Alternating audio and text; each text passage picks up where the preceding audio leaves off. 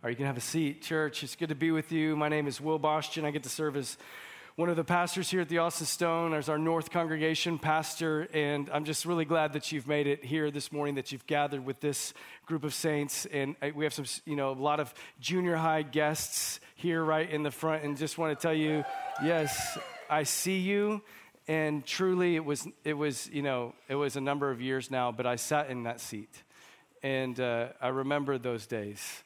And just want you to be reminded very overtly in front of our whole congregation that your faith as a junior high kid is not junior high, it's not lesser than faith. Okay, you can have real faith in Jesus, really walk with him right in the stage of life, the season of life that you're in. Okay, I just want to encourage you in that way. If you have a Bible, go ahead and turn to Hebrews chapter 9. That's where we're going to be today. So if you have a Bible, turn to Hebrews chapter 9, or if you got one of the Hebrews guides, you can turn to that section. If you're visiting today, maybe today is the first time you've ever come and been a part of a gathering of the Austin Stone. I mean, we are so glad that you came. I really am. We love when people visit and come and check out this community of believers. And or maybe you just haven't been here for the last couple of weeks and you don't know that we're back into this study of Hebrews, right in the middle of this book, okay? And there are volumes that can and have been written about these first 8 chapters. There are volumes and volumes of writing about these first 8 chapters leading up to where we are here in chapter 9. But all of it can also be boiled down into this deeply powerful short sentence. All of it can be boiled down into this: Jesus is better. Okay, we've said that for the last few weeks because it's true when you read this letter written to these largely first century Jewish Christians. That's who the main audience was for the author of Hebrews. We see that that's the argument that the author is making, that he's trying so hard to get across, is that Jesus is better. And in this case, he's the better high priest, which spoke, uniquely to these first century Jewish Christians. Last week, Ross summed up chapter 8. If you missed chapter 8, you can get the whole thing in this. You should go back and listen to it. But this is what he was saying. Jesus is a better priest who provides a better place and secures a better promise. Okay, a better priest provides a better place, secures a better promise. What we're going to do in this passage today, what we're seeing in this passage today, is why the promise is better. Why is this promise that Jesus makes, the covenant that he makes with us, better? And it's because he promises to deal with something that isn't a promise that's unique or only for first century Jewish Christians so far away. It's a problem that's being addressed that's a problem for every human being of every century and every life stage. Junior high guys and gals, that problem is the problem of guilt. A guilty conscience. And everywhere I turn this week, everywhere I'm turning, I'm seeing people trying to deal with their guilt. I see it in Ed Sheeran, okay? Well, I hear it in Ed Sheeran more. He released a new album, and I could have picked any song from that album. Any song and told you the lyrics from them and seen that he's dealing with guilt. Look at what he says in this one song. I can't help myself but cry every time that I realize maybe I'll never find my smile. But who's to blame? Well, that's on me. His guilt, his issue, okay? Or if you're more of a Taylor Swift / Kansas City Chiefs fan, because they're the same now, it's me. Hi, I'm the problem. It's me. At tea time, everybody agrees. Listen to what she says. I'll stare directly at the sun, which is not good for you, but never in the mirror. It must be exhausting always rooting for the anti-hero. So you see it in these young musicians. You see it in these old playwrights. I see it in old playwrights. Shakespeare's Lady Macbeth, she famously wanders the halls at night trying to get out from her imaginary bloodstains from her hands. Why? Because she's dealing with her guilty conscience. I see it in myself. See myself trying to deal with guilt in moments when I'm uber critical of other people around me for tiny things that they do wrong because I cannot stand the wrong things that I know I've done.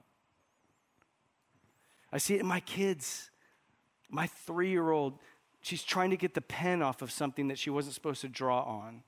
And with this childlike vulnerability, she's just standing there in the kitchen. I'm trying to fix it. I'm trying to fix it. I'm trying to fix it, Dad.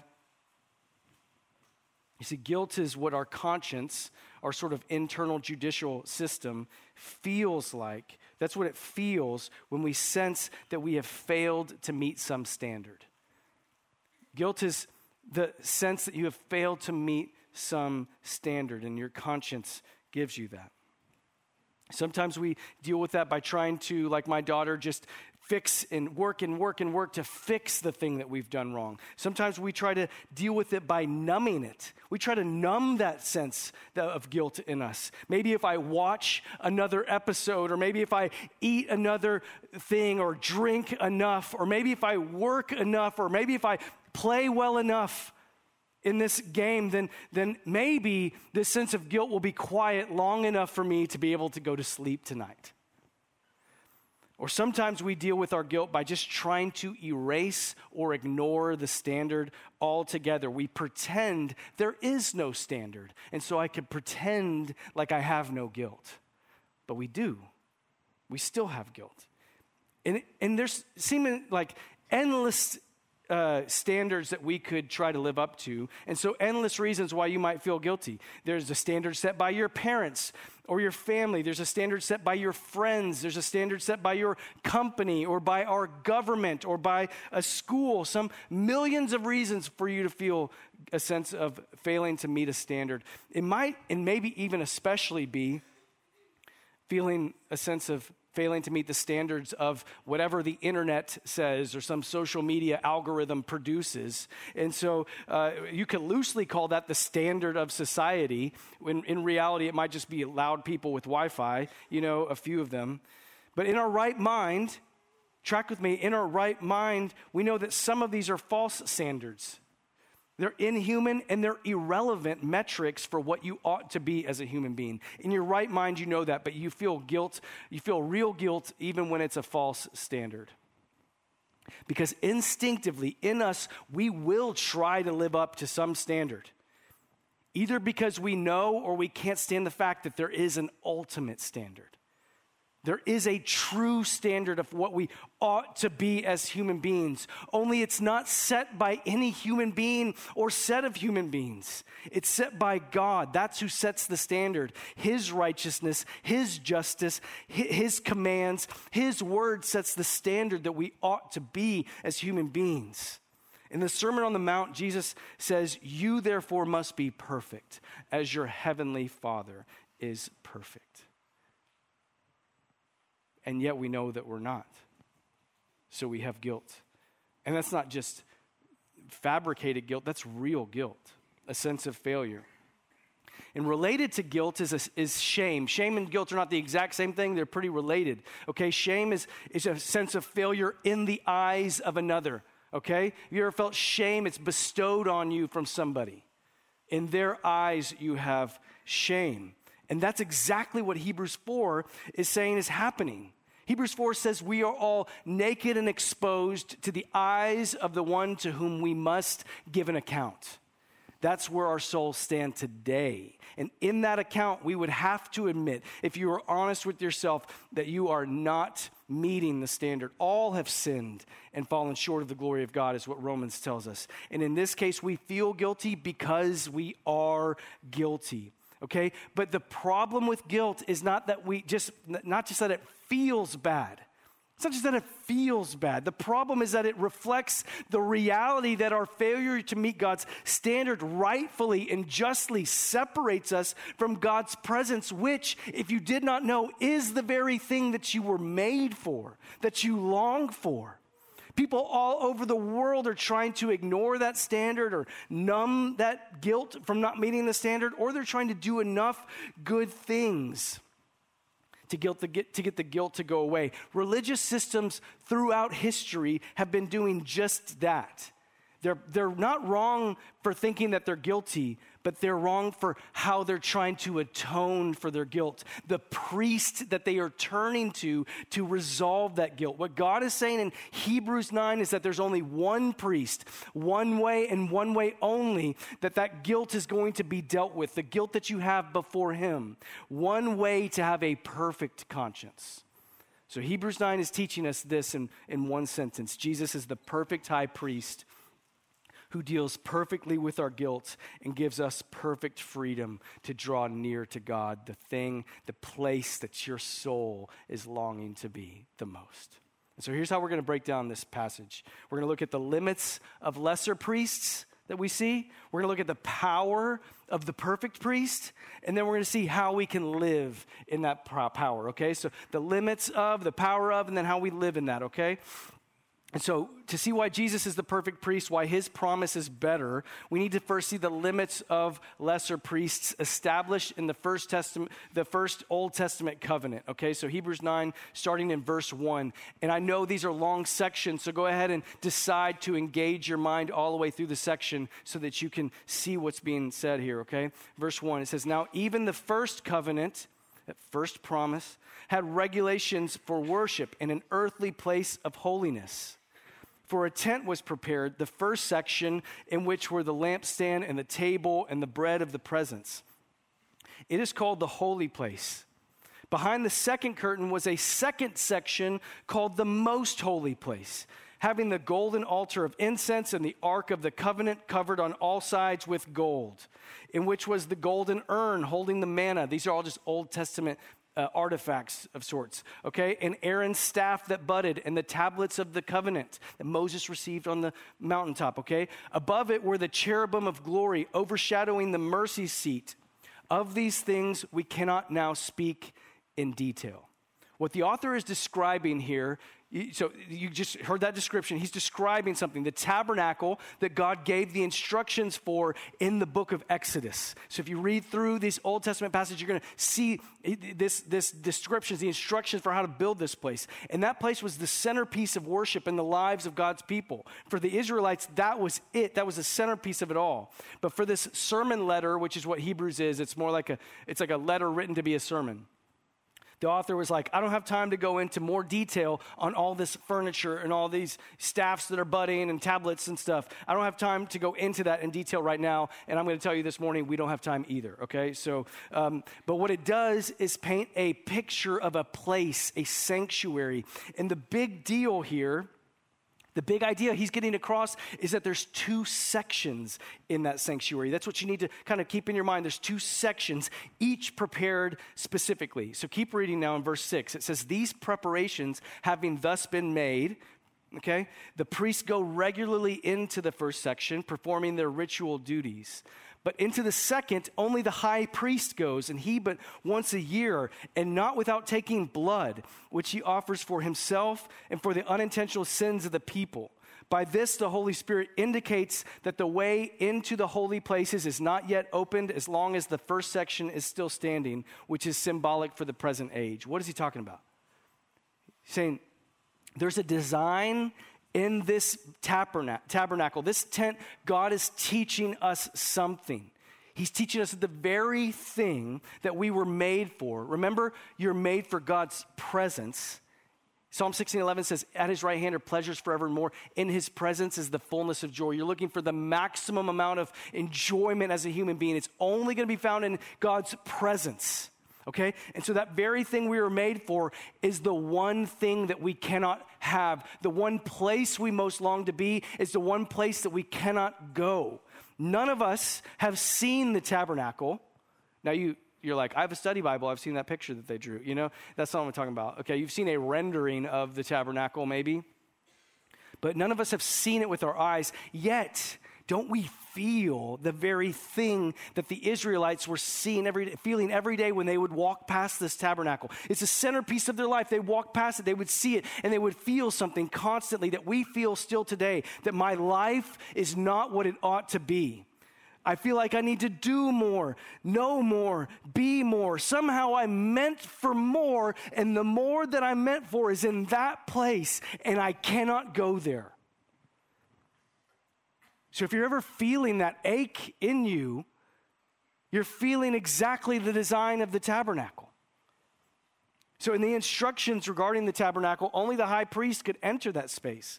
But even for him, there were serious limitations on when he could go, only once a year, what he was doing in there. It wasn't like he was hanging out. They tied a rope to his leg in case he did something wrong and died in there, and they could drag him out because they couldn't go in. And so there's limitations, not just on him, but on the service that he could render for the people he represented. Listen to the limitations of his service. In verse 9, it says, according to this arrangement, this first covenant, first promise arrangement, gifts and sacrifices are offered that cannot perfect the conscience of the worshiper, but deal only with food and drink and various washings, regulations for the body imposed until the time of Reformation. So what he's saying is these lesser priests offered lesser sacrifices in a lesser sanctuary. And what's the result? A lesser impact, a limited impact. They offer gifts and sacrifices that what? Cannot perfect the conscience of the worshiper. Inside of these worshipers, they still have an awareness of their guilt.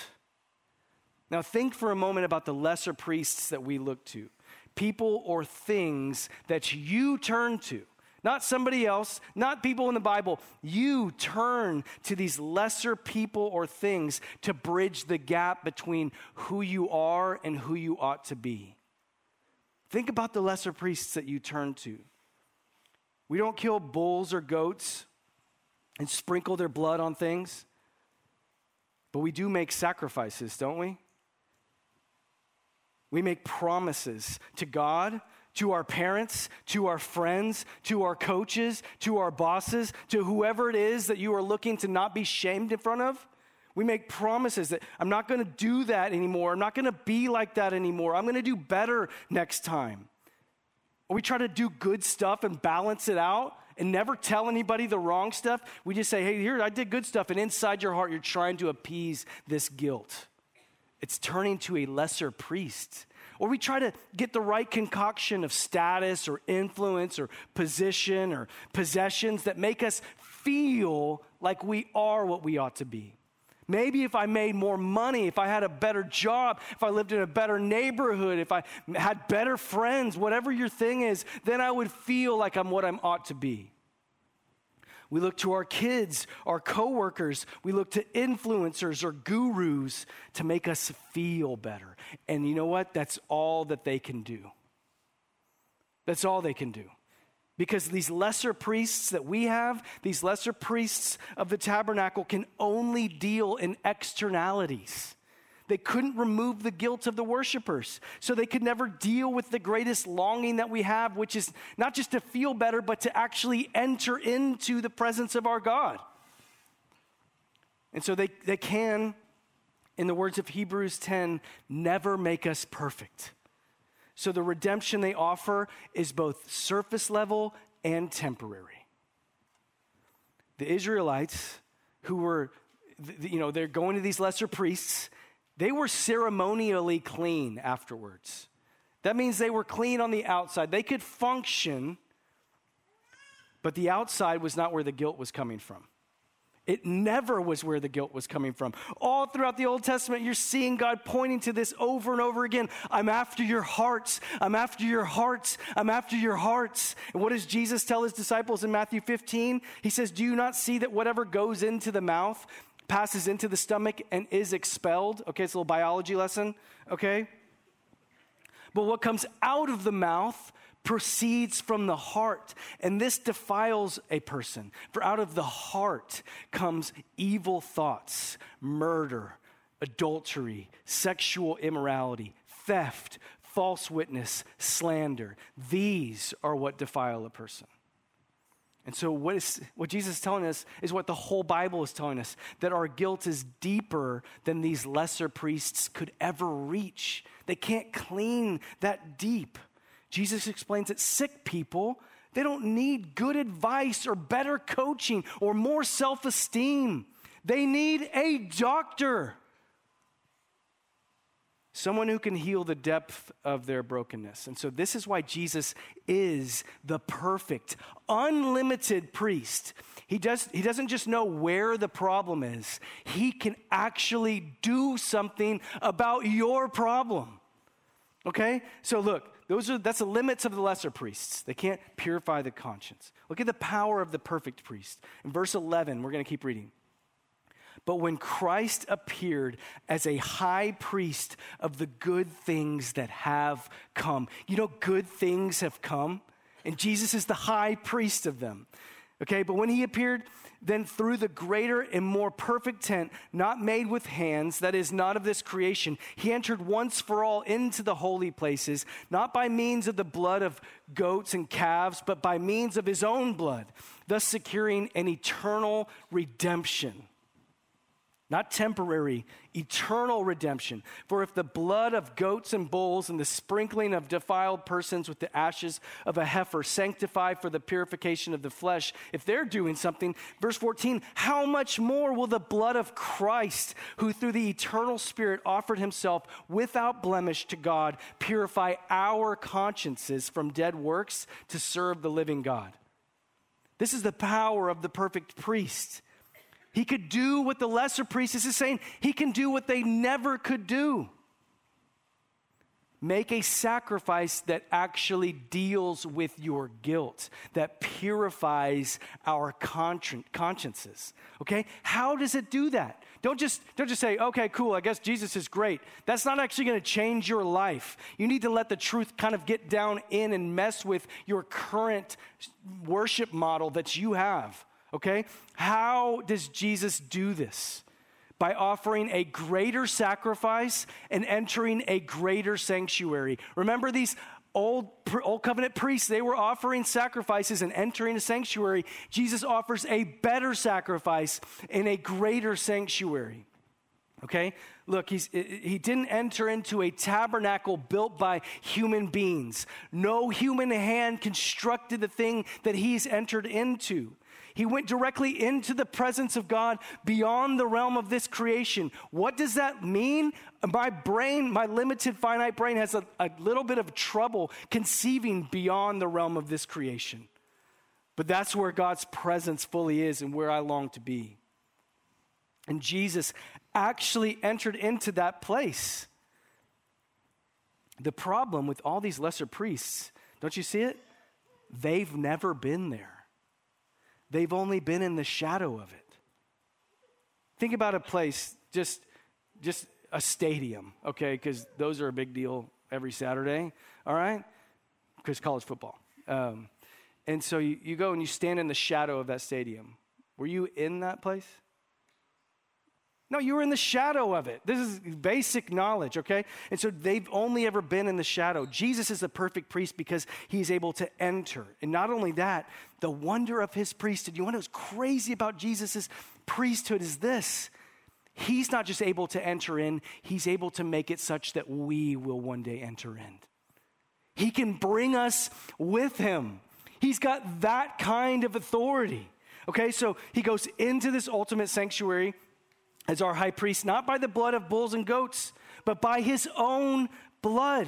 Why blood? Have you ever thought about that?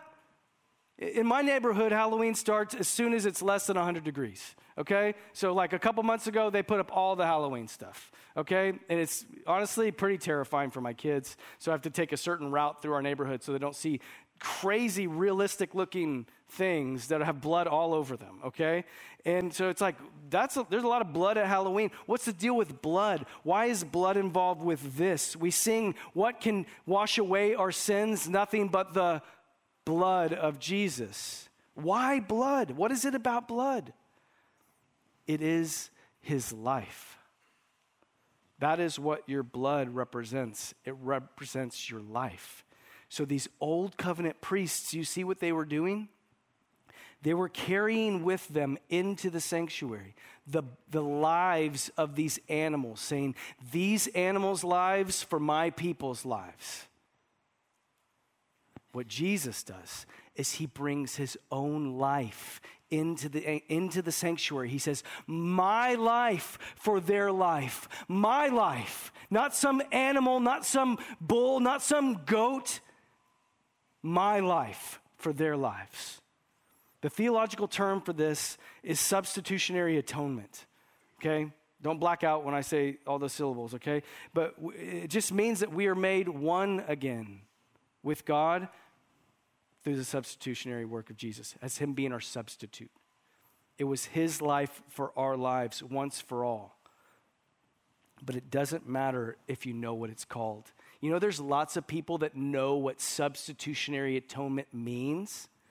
They know those words, but they don't believe what it means.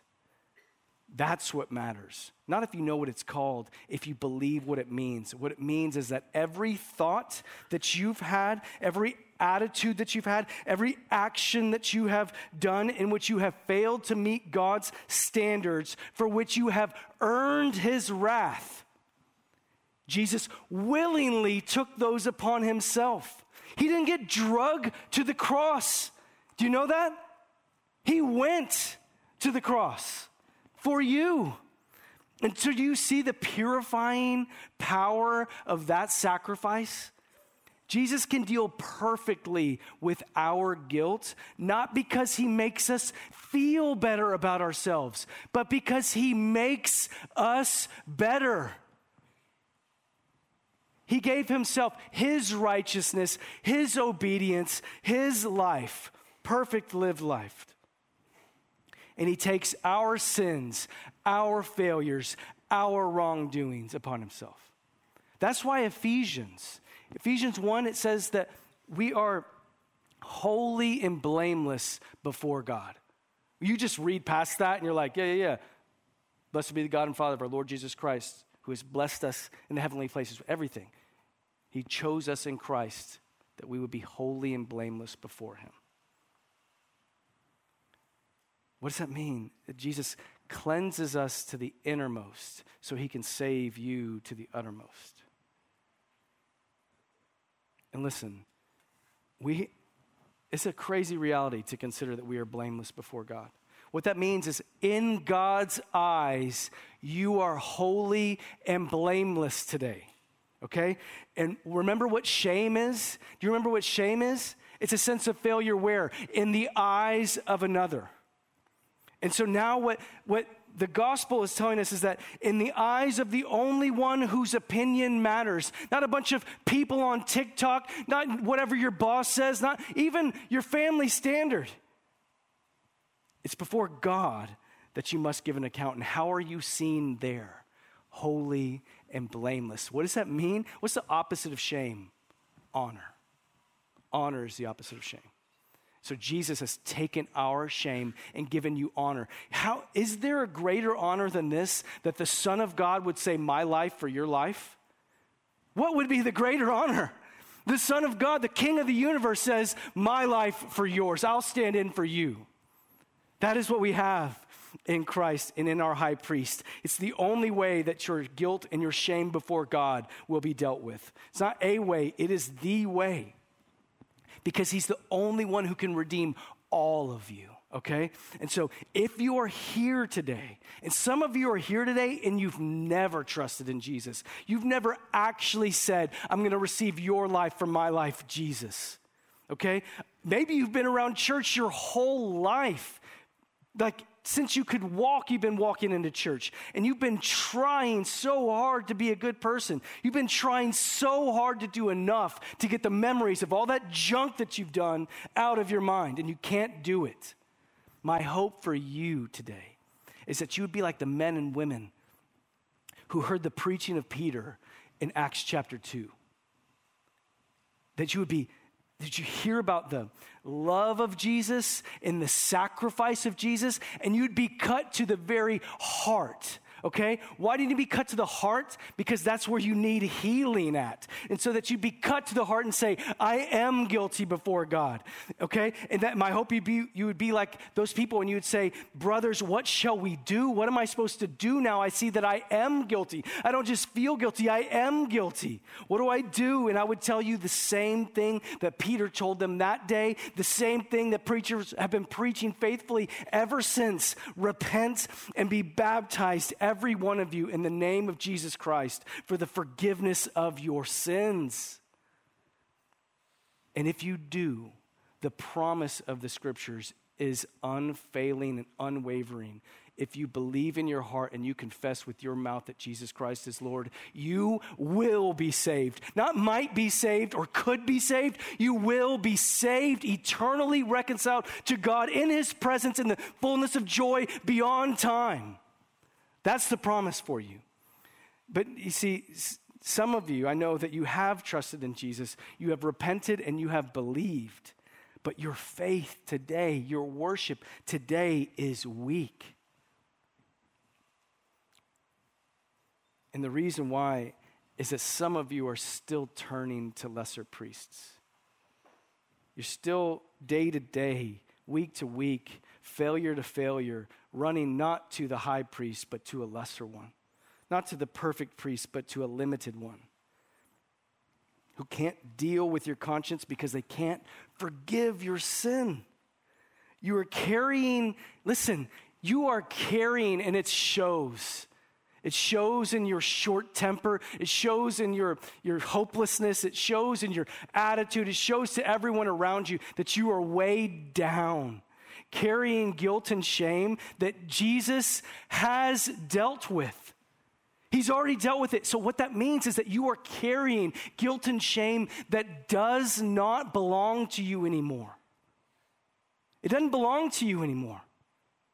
And today, not some other day, today is the day to set that down, to take it to the feet of the perfect priest who will look you straight in your eyes and say, it's true. You have not met God's standards. It's true, you have not been perfect as your heavenly Father is perfect, but I have been on your behalf.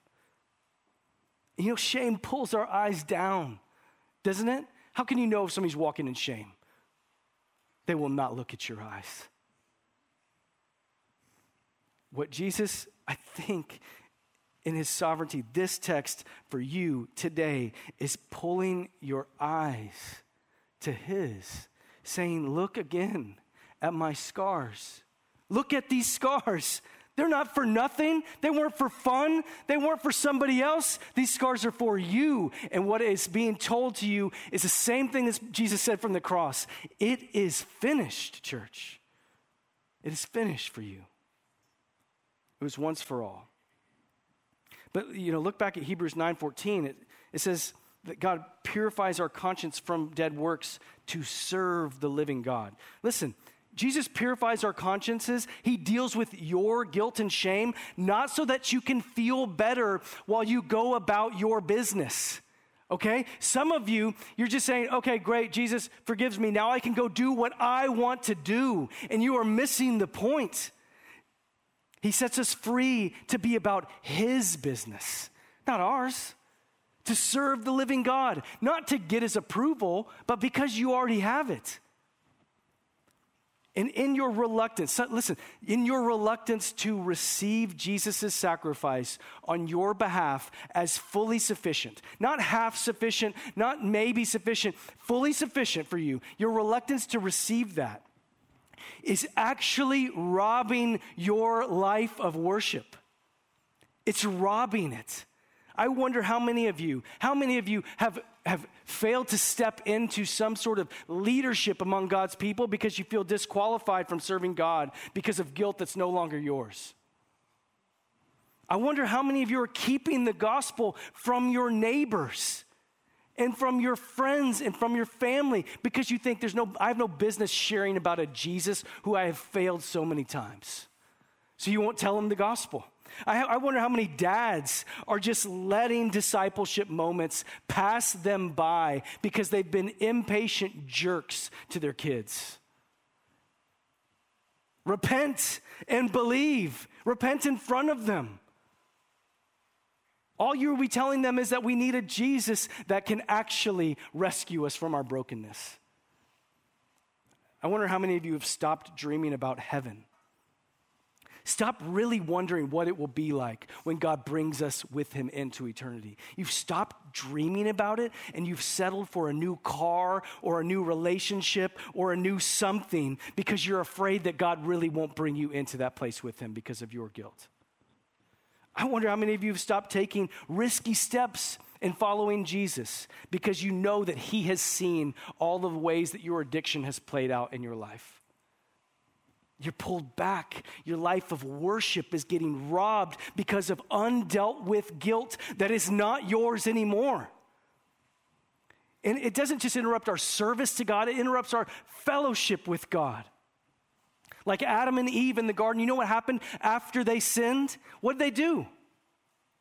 Where'd they go? They went and hid from God. And that's what we do.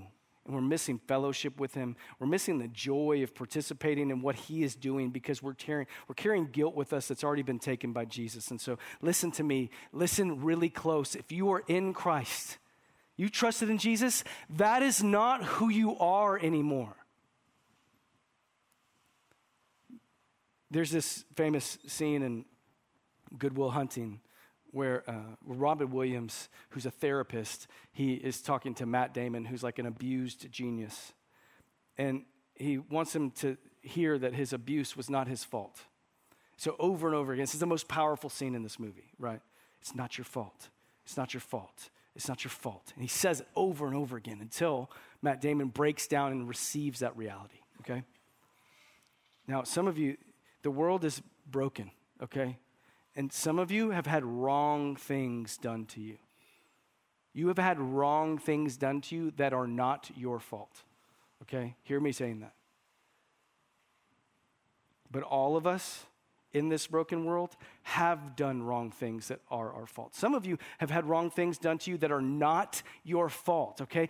But all of us have done wrong things and they are our fault, okay? What God is telling you today is that is not who you are anymore.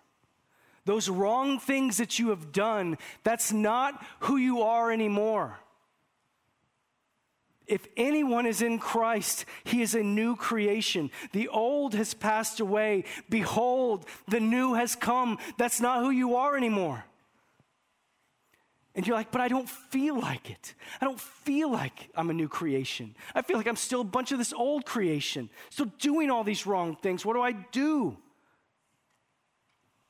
My question for you this morning, what's your application of this today, is to ask the question, what are you doing with your guilt when it surfaces in your conscience? Where are you taking your guilt when it surfaces in your conscience?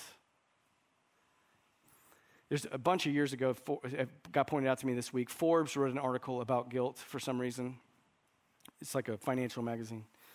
And it said 6 signs you are suffering from guilt and probably don't know it. And the author of this article, they come to this conclusion at the end. This is what he says. The good news is that resolving guilt permanently is one declarative statement away and need not involve decades of psychoanalysis.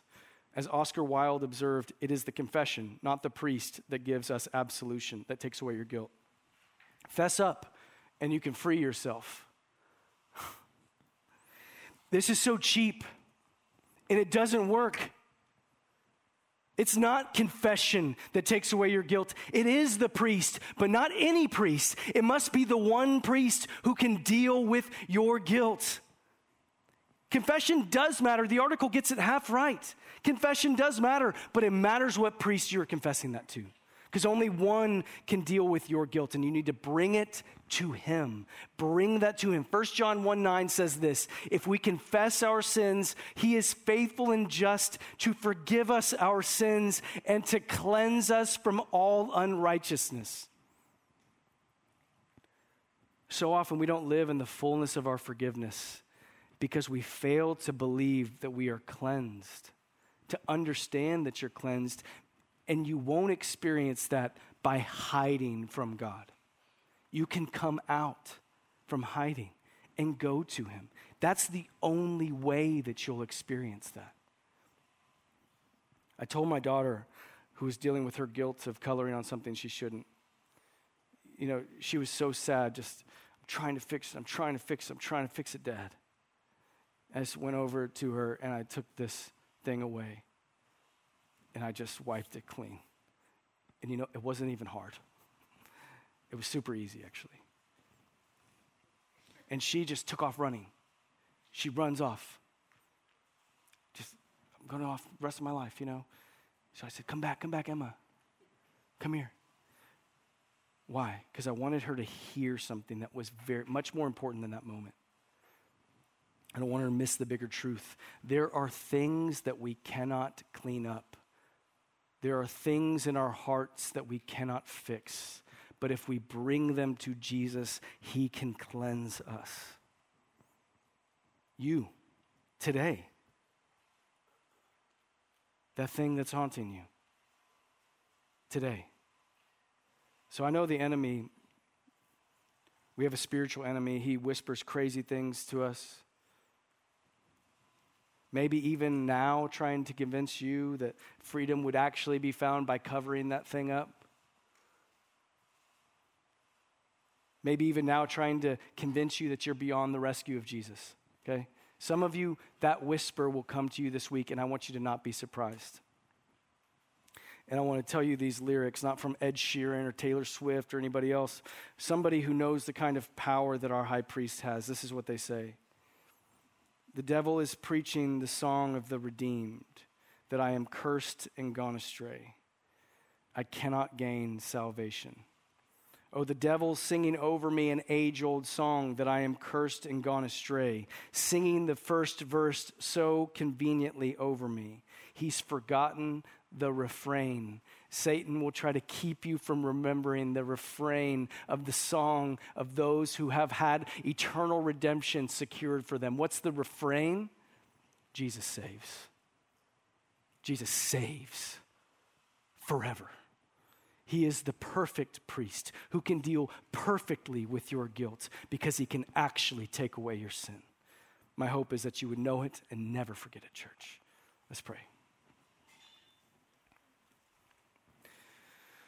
Heavenly Father, would you help us to, I just am dreaming about a church that would walk from this building, that would drive away from this space into the rest of this day and week and season of life, walking with unbelievable freedom. Would you lift up eyes in this room today and have them meet your gaze, King Jesus, a gaze that's full of grace and full of truth, a gaze that tells us the truth about ourselves, that we need a Savior and we can never clean up the mess that we've made. But we have a Savior who can do that. He's unlike anybody. So would you convince us of that, Holy Spirit? We need you. We need you so bad. It's in your name we pray, Jesus. Amen.